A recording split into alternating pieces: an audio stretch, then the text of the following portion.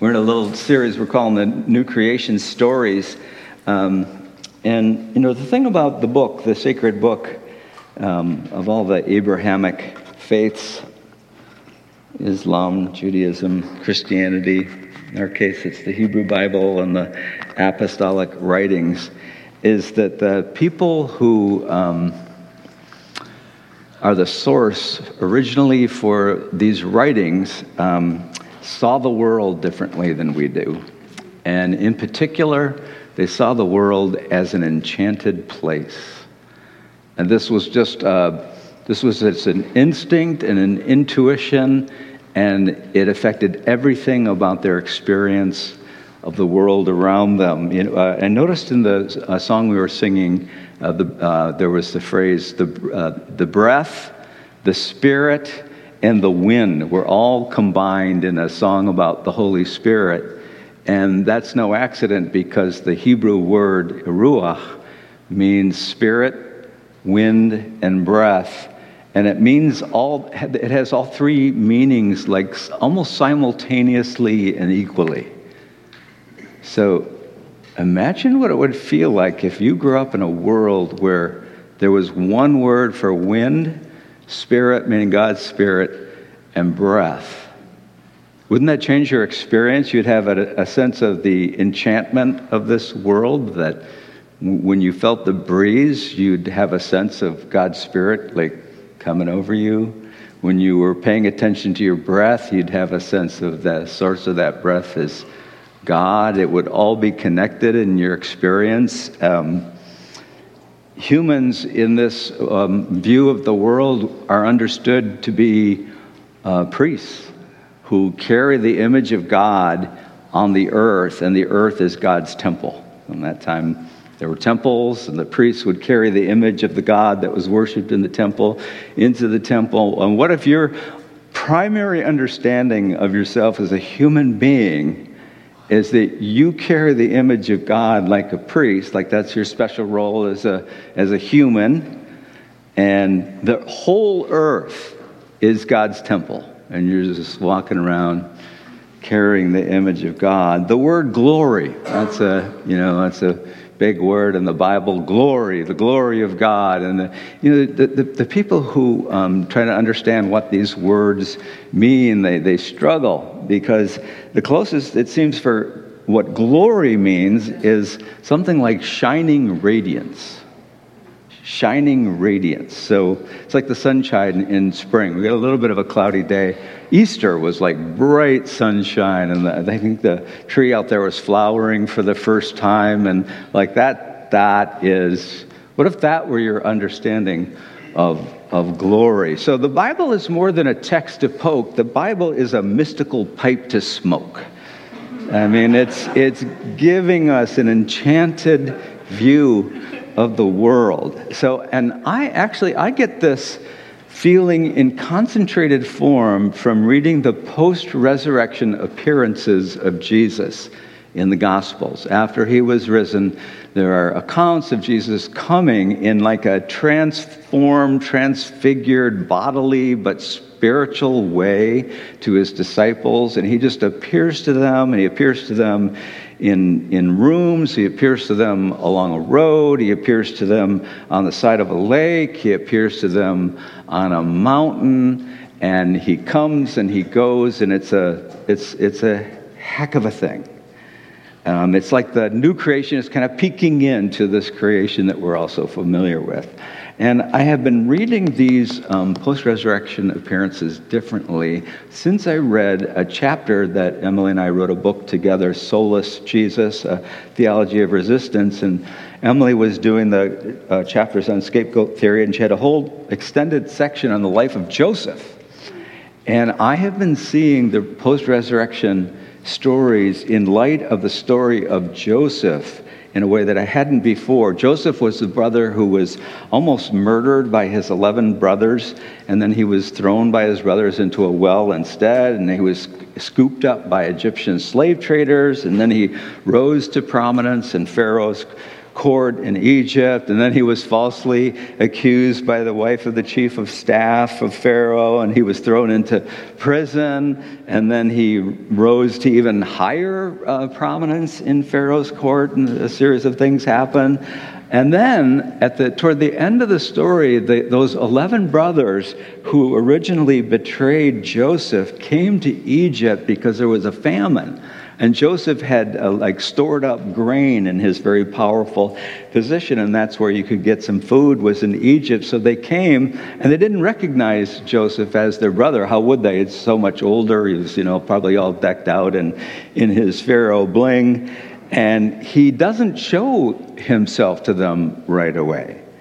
And it's clear over a series of chapters that Joseph is kind of an emotional wreck meeting his brothers for the first time. And he puts them kind of through a series of tests before he finally reveals himself to them. And I see an echo of this in the resurrection appearances of Jesus over a period of what would have been like five weeks. And there's a way that these episodes, they kind of meet us right where we are in Michigan in springtime. The world around us is lighting up. We'd all wouldn't it be great to have more time to absorb all this beauty around us? But then we're also living our lives in this world, and we're dealing with our stuff. We're dealing with our emotional stuff, and we're maybe licking our emotional wounds, and maybe we're causing some along the way, and we have our dramas and our soap operas that we're living through, and it's like the beauty and the ashes are all mixed up together. That's what's going on in the resurrection appearances. So we're going to look at one of those today. Emily looked at one last Sunday, and this is a preceding one. It's the one that occurred on the first day of the week, the morning of the resurrection, and then there was evening, and then there was this appearance. And I'm just going to read a few lines, comment on it so you can picture the scene, and then we're going to focus on one aspect of it. And I'm using the David Bentley Hart translation, which is extremely literal and close to the Greek, and I think it brings out some things that are important. Begins, when therefore it was early evening of that first day of the Sabbath week. So it would be our Sunday, but it would be the first day of the Jewish week, which ends on the seventh day, which is Saturday. And the doors were locked for fear of the Judeans. That term is used because they are in Jerusalem, and the Jewish people at that time were composed of different groups, and the Judeans were the ones who were centered in Jerusalem, and it was a different politics, it was a different dynamic. It's really important for us to keep in mind that the person who wrote this was probably an observant Jew himself. He's writing, though, to an audience that he knows includes some Gentiles. And so, now, when we hear the term the Jews, it's ooh, it's like a trigger for anti-Semitism and all that kind of stuff. And the author of this gospel didn't know that all this was going to be happening. Didn't know that the church was going to be taken over by the Roman Empire and infecting it with white supremacy and infecting it with anti-Semitism.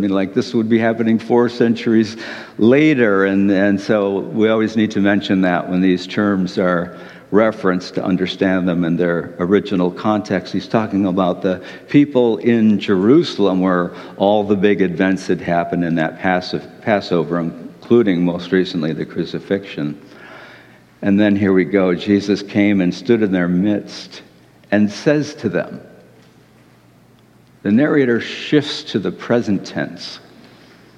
Everything else is past tense. When you're telling a story to a friend and you kind of want to replay exactly what happened, and then you shift into the present tense and you go, and then he says, and then I say, and then he says. You're in the present tense because you're inviting people to come into the experience as though it's happening now. You're inviting them to enter it by their imagination, and this is what the author is doing, who wants us to picture this. Jesus came and stood in their midst and says to them, "Peace to you." We read this pietistically, it's a religious language. This was the equivalent of hello. Jesus said, hello, shalom. And saying this, he showed them both his hands and his side. They're in a room, they're afraid, there's a lot of anxiety. Jesus appears, he says, hello, and then he shows them his hands and his side. That's the greeting. Interesting greeting. This is the second appearance of Jesus after his resurrection in the Gospel of John. The first is in John 20 to Mary Magdalene. Mary Magdalene was with Jesus at the lynching tree, so to speak. She was right there, as were some other women. The disciples were not right there at the lynching tree. They were running for their lives and protecting their own skin, and it was the women who had the courage to be associated with Jesus at this horrible experience. He did not need to show Mary his wounds because she had seen them while they were happening. She didn't need to re-traumatize by seeing them, but now he's with those closest circle of friends who had actually abandoned him in his hour of need, had really betrayed him, and he's seeing them for the first time. He says hello, and then he wants them to see his wounds. It says he showed them his wounds. It was his decision to show them his wounds. What are wounds like this? We're talking about scars from the crucifixion on his hands or wrists and his side.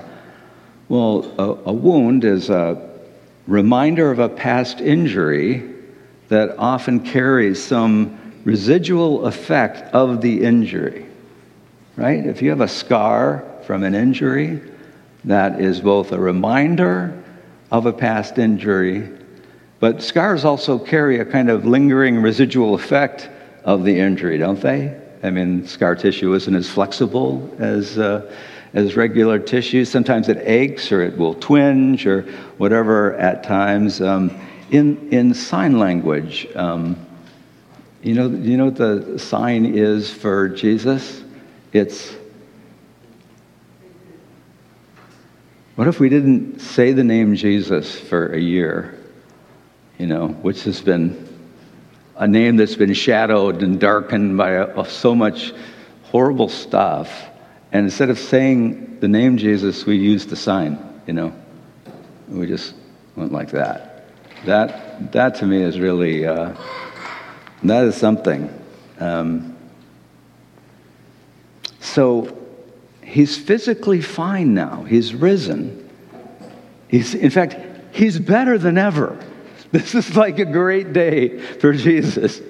But he carries the reminder of the past injury and the residual effects of the injury. And those residual effects would be emotional, wouldn't they? Especially when he's seeing the disciples for the first time who betrayed him, who weren't there for him when he needed them. So isn't this interesting?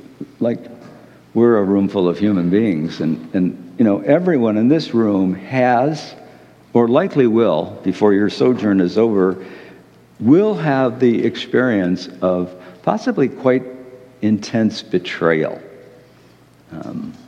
Betrayal can only happen from people who are close to you, family, friends, work colleagues. You can be betrayed by a church community. People of color certainly have the experience, even more now, it's more vivid, of betrayal from your country. That it's supposed to be like a place for you that you're a citizen of and you love. And betrayal is a deep experience. So here we are picturing the risen Jesus with John, and we have a point of identification with him because we share in common with Jesus trauma, injury, the residual effects of betrayal, that maybe the betrayal's over now, but you still have the residual effects of it. And there's something about the injury of betrayal that cuts especially deep. Betrayal is caused by people close to you turning on you, causing you harm. And the harm is greater the closer the people are to you. And often people who are betrayed feel shame. It really doesn't, it's not rational, but it's almost automatic. If family members reject you, as our gay congregants raised in religious families have often experienced, it's natural to feel shame. It's an automatic physical response to being put out of a group. That's what shame is. It's automatic. Everyone who's put out of a group experiences shame. Or even just having your good standing in the group revoked.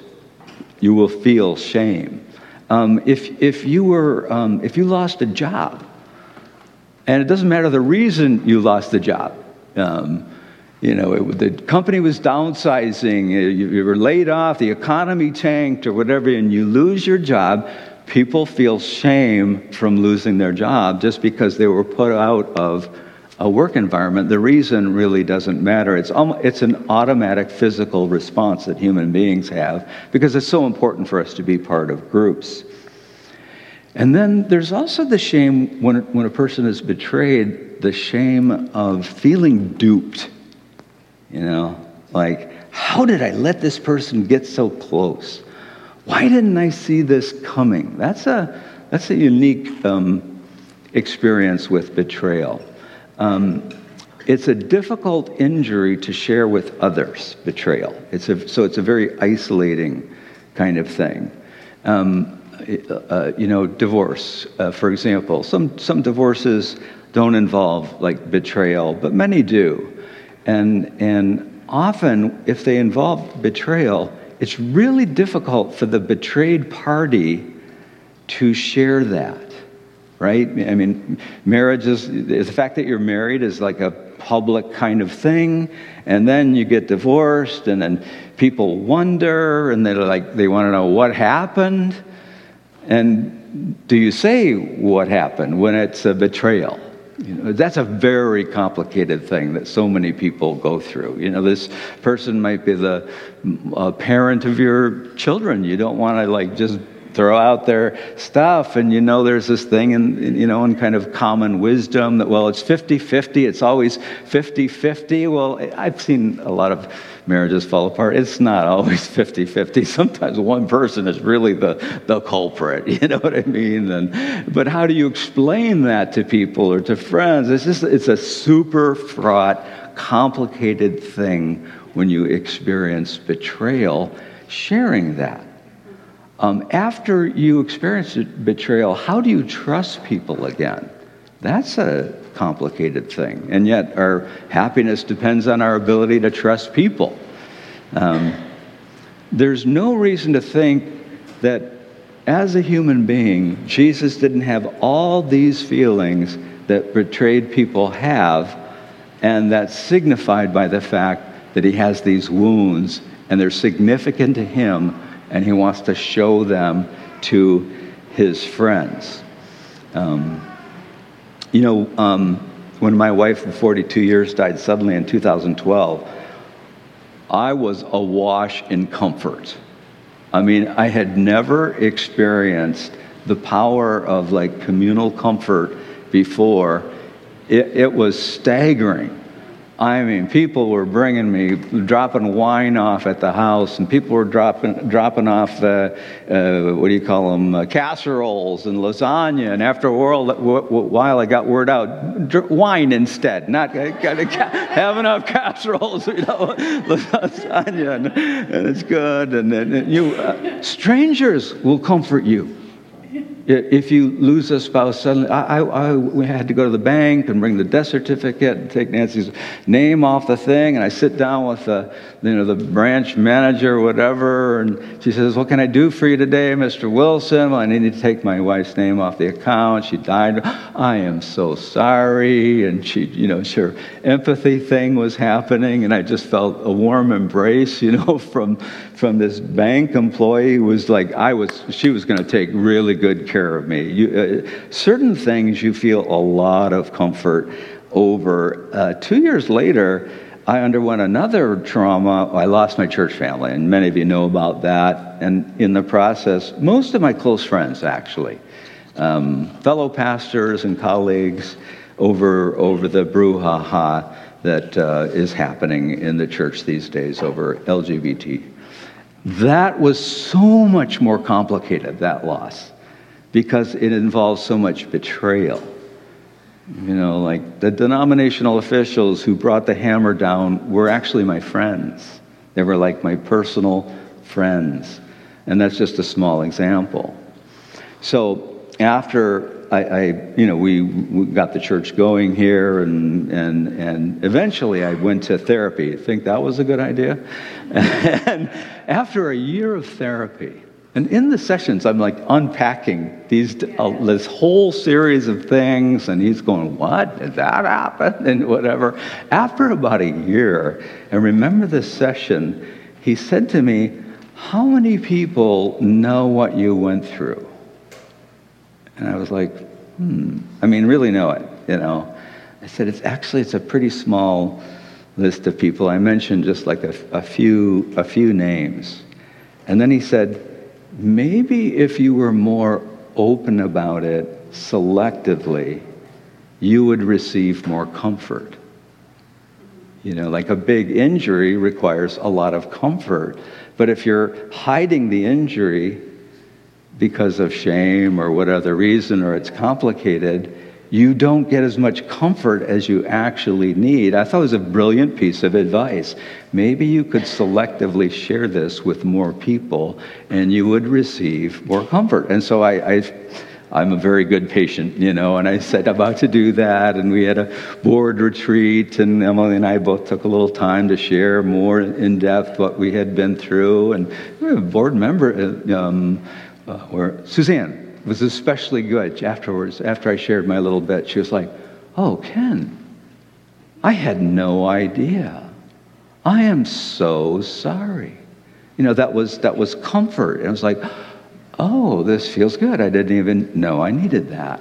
And then I would I probably did this with some of you. Some newcomers would ask, I'd meet for coffee, and people will often want to know, what's the story of the church? How did you get started? And I used to give a super sanitized version of it. You know, like, this happened, that happened, and it was fine. Or, you know, whatever, you know, high road and all that kind of stuff. And I started selectively, like, giving more some of the gruesome details. And newcomers were just so sweet. They would go like, "Oh my gosh, that must have been really hard for you. How did you even survive that?" And it was comfort coming my way. Brene Brown, the researcher from the University of Houston, she studies shame, courage, and vulnerability. She's got a Netflix thing. She's got a YouTube thing. She's got a gazillion books. We've done a sermon series based on the work of Brene Brown, and she's just interviewed, she and her team, just thousands of people to understand, how do people who live wholeheartedly and demonstrate courage in their life, like what traits do they have?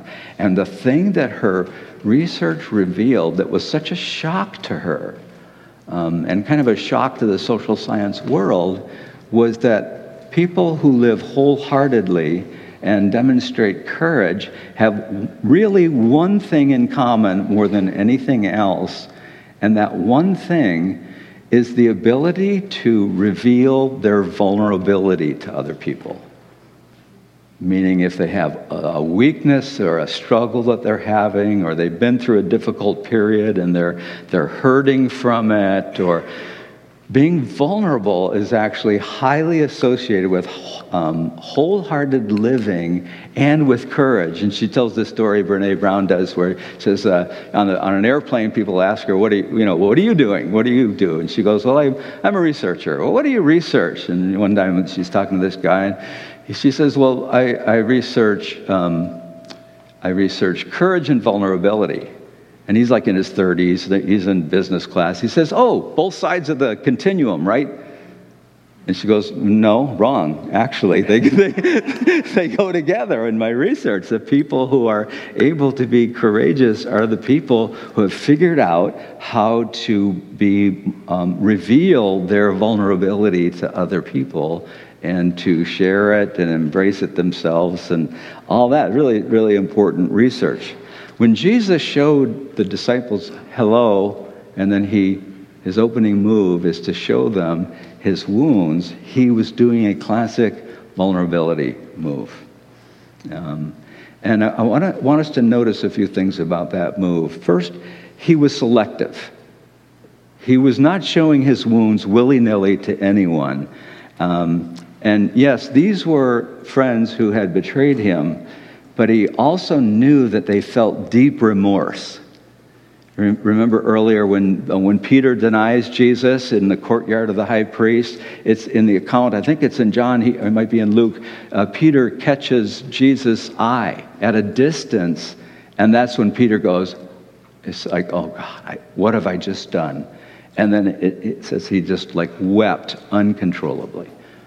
So Jesus had a clue that these disciples, though they betrayed him, were feeling intense remorse over it. And then still, he didn't like let them off the hook easily. Showing his wounds was really part of patching things up with him. He didn't minimize his injury. He wasn't like, oh, no big deal. Fine now, I'm risen. Hey, well, who could be better than me, risen from the dead? I'm fine. He's saying, by showing the wounds, what happened to me hurt, and I carry the scars of it. That was the first thing about him that he revealed to them. Now, the text gets very subtle here because their first response is joy, and then his response to their joy is a very sobering statement. So I want to read that. Thus, on seeing the Lord, the disciples were overjoyed, so Jesus again said to them, hello. So the first time he appears, a guy's in the room, like, what is this? He says hello. He shows them his wounds. And then they say, oh, this is Jesus. So he needs to say hello again because they recognize him. And then he says, as the Father has sent me, I also send you.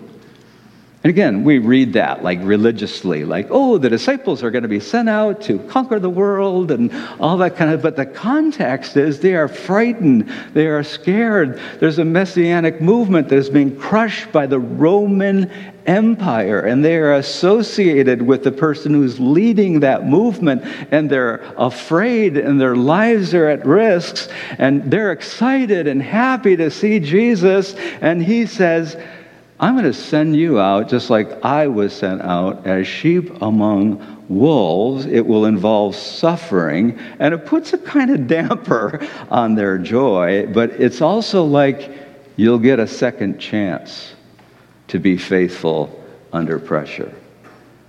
And then it says, saying this, he breathed on them and says to them, it goes into present tense again, let's experience it kind of thing. Receive a Holy Spirit. Receive a Holy Spirit. It's very close to the Greek here. It's not receive the Holy Spirit as some dramatic theological event. Receive the Holy Spirit. That's more like Pentecost. This is receive a Holy Spirit. Now I want to just pull out a little experience from my Pentecostal experience where this is common. You can receive a brush of the Holy Spirit. Ben and I share Pentecostal experience and background. He knows what I'm talking about. In the Pentecostal world, it's called a witness. So you're in worship or something happens or something says something and you get a shiver. It goes through your body. I just felt one now, literally. I felt a shiver. And you learn when you're Pentecostal to recognize that that's a Holy Spirit moment. That's a witness. It's a passing thing. It's not going to, don't worry. You're not going to be like Gonzo, drunk in the Holy Spirit for the rest of your life because you get a Holy Spirit moment because Jesus breathes on you. It's just like a little thing, like a little nudge, like, hey, you're loved. everything's gonna work out just fine, and it's a Holy Spirit moment. So I thank God for my Pentecostal experience to recognize, and I have these frequently, and I enjoy them every time I do, and I heartily commend them to everyone. Receive a Holy Spirit. For those whose sins you let go, they are let go. Those you hold fast, they have been held fast. This is very curious, because Jesus gave them a prayer. Remember the Lord's Prayer? Forgive us our sins as we forgive those who sin against us. It's kind of like it implied you better forgive people. Like if you want to be forgiven, you better forgive people. This is an entirely different tone. Let me read that again. For those whose sins you let go, they are let go. The people are let go. Those you hold fast, they have been held fast. I wonder if this has to do with his own experience of betrayal. When you are betrayed, you cannot feel forced to forgive. That does not work. You cannot feel forced to forgive. What you need to feel is your agency and your power in the relationship. And I think this is what Jesus is reinforcing with his disciples. He said, you're going to be experiencing some stuff like I experienced, and if you hold those things against the people, then they're going to be retained. And if you choose to forgive, they're going to be forgiven, and you are the powerful agent in the process. And he's recognizing that. Showing people your wounds takes a lot of courage. And you have to be careful who you show them to, and it's really important that you not feel forced to do it.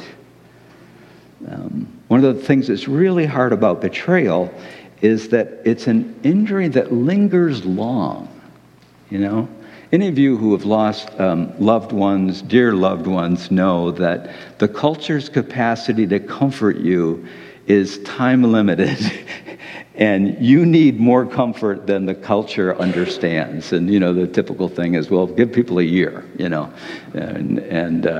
people can be pretty attentive for even up to a year. But if you've lost a loved one, like a year is like, that's when you're scratching the surface of the loss. And people move on, and the comfort doesn't come. And that's a thing. That's part of the experience of loss. But one things about betrayal is that, in particular, it's an injury that lingers really long. So I broke my ankle maybe 7 years ago, and the orthopedic surgeon said to me, actually, you'll be much better in 6 months, and 6 weeks and 6 months, but it will take 2 full years before your ankle is returned to normal strength. Just keep that in mind, 2 years. I'm thinking 2 years, that's a long time. Well, betrayal is it's a deeper injury. It takes longer than a broken ankle. I've found some really good comfort in Psalm 120 from the Robert Alter translation. Hebrew scholar came out with the whole Hebrew Bible translated. And a lot of the translations of the Hebrew are not as well informed as this guy. And this is Psalm 120. To the Lord, when I was in straits, I called out and he answered me. So this is someone who's dealing with some real difficult stuff. And he calls out, Lord, save my life from lying lips, from a tongue of deceit.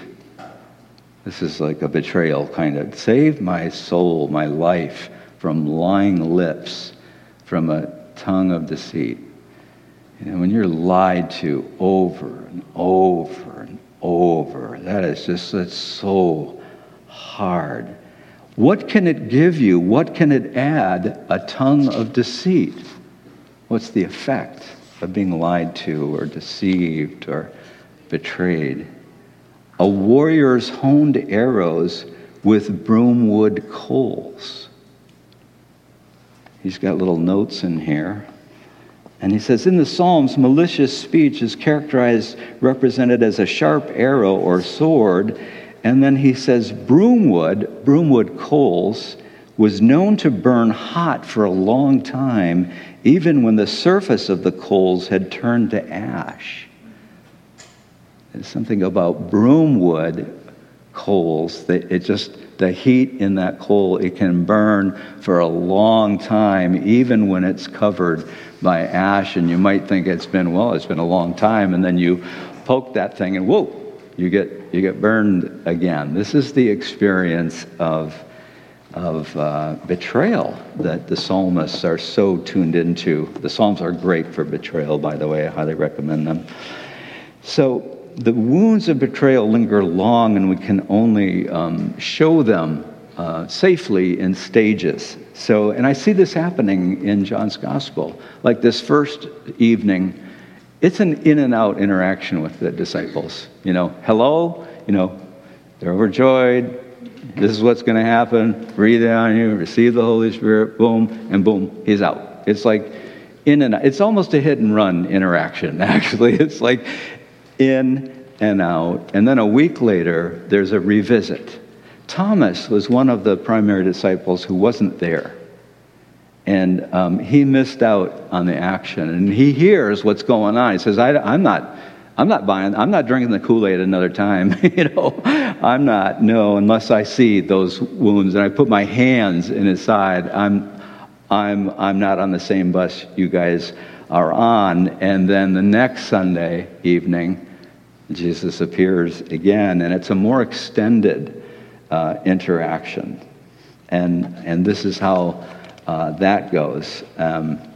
He says to Thomas, and this is all that present tense thing happening, he says, inviting us in to picture it, bring your finger here and look at my hands. So the previously, hello, showed them, kind of at a distance. This time he says to one of them, Thomas, bring your finger here and inspect my hands and touch. So now he's being touched. His wound is being touched by another human being. That might have been the first. Thomas might have been the first human being to have touched that wound. And this is an intimate connection happening for both Thomas and for Jesus. And then he adds, and bring your hand and put it into my side. So the side wound was a large wound. If it's described in the literal Greek as take your hand and put it into my side. And Thomas does that. Apparently, puts his hand into Jesus' side. What is all this telling us? Well, it's telling us Jesus is a revelation of God for people who have experienced betrayal. This is who Jesus is. He is a revelation of God for people who have experienced betrayal. He experienced betrayal, and he carries the scars of his betrayal to this day. If Jesus has a real existence, and when we're singing these Jesus songs, he's hearing and listening, and there's some actual interaction, then it's an interaction with someone who has scars today. He understands the lingering effect of betrayal, Jesus does. He really understands the lingering effect of betrayal. When it feels like you've shared it with a few people and you're like, you should be over it, and he understands the lingering effect. He himself took his time dealing with it, and we can take our time dealing with it. I think this is part of the message. So let's just do a quiet reflection, as we often do. This will be a bit of a guided reflection. I just invite you to get yourself comfortable in your space there.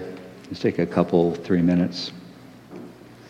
Maybe begin by taking a few deep breaths, maybe in through the nose, out through the mouth as you center yourself.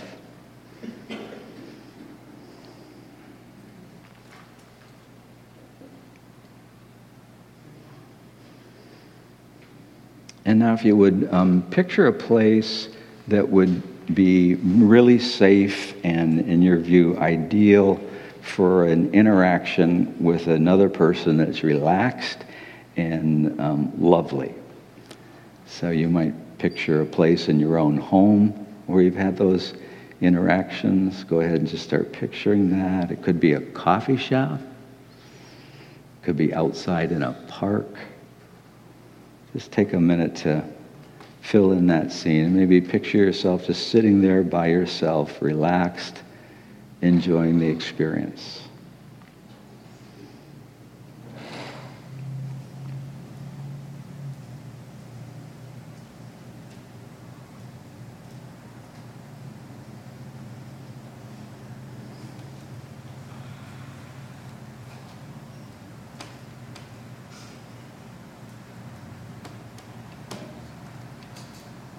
As your mind wanders, just return to trying to picture that scene, what it looks like, what it feels like, any smells associated with it.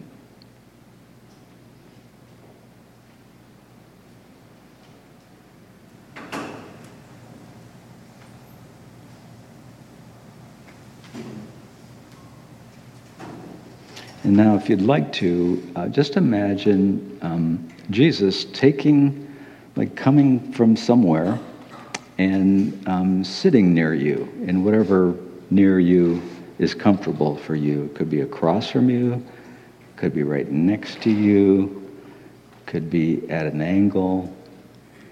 If picturing Jesus doesn't work, just picture God in a form of love that has some tangible quality to it, an orb of light or something. No conversation, just taking a seat next to you or near you as though you had a prearranged appointment and now it's beginning. Just take a little time to picture that.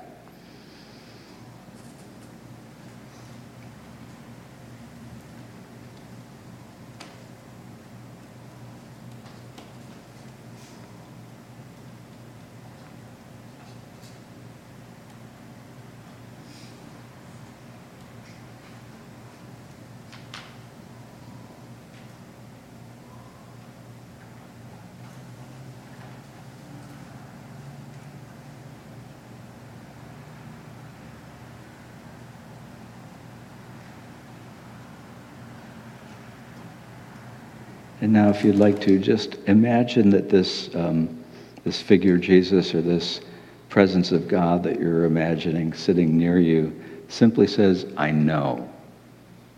Just like that, I know. What's that feel like?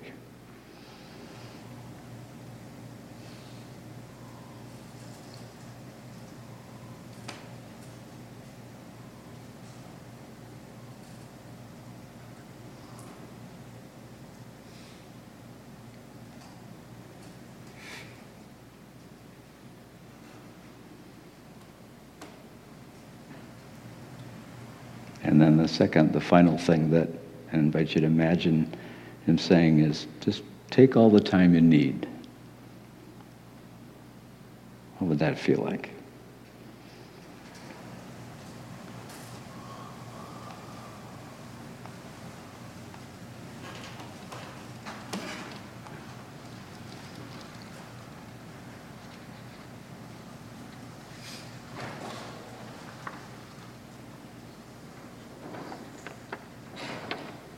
Amen.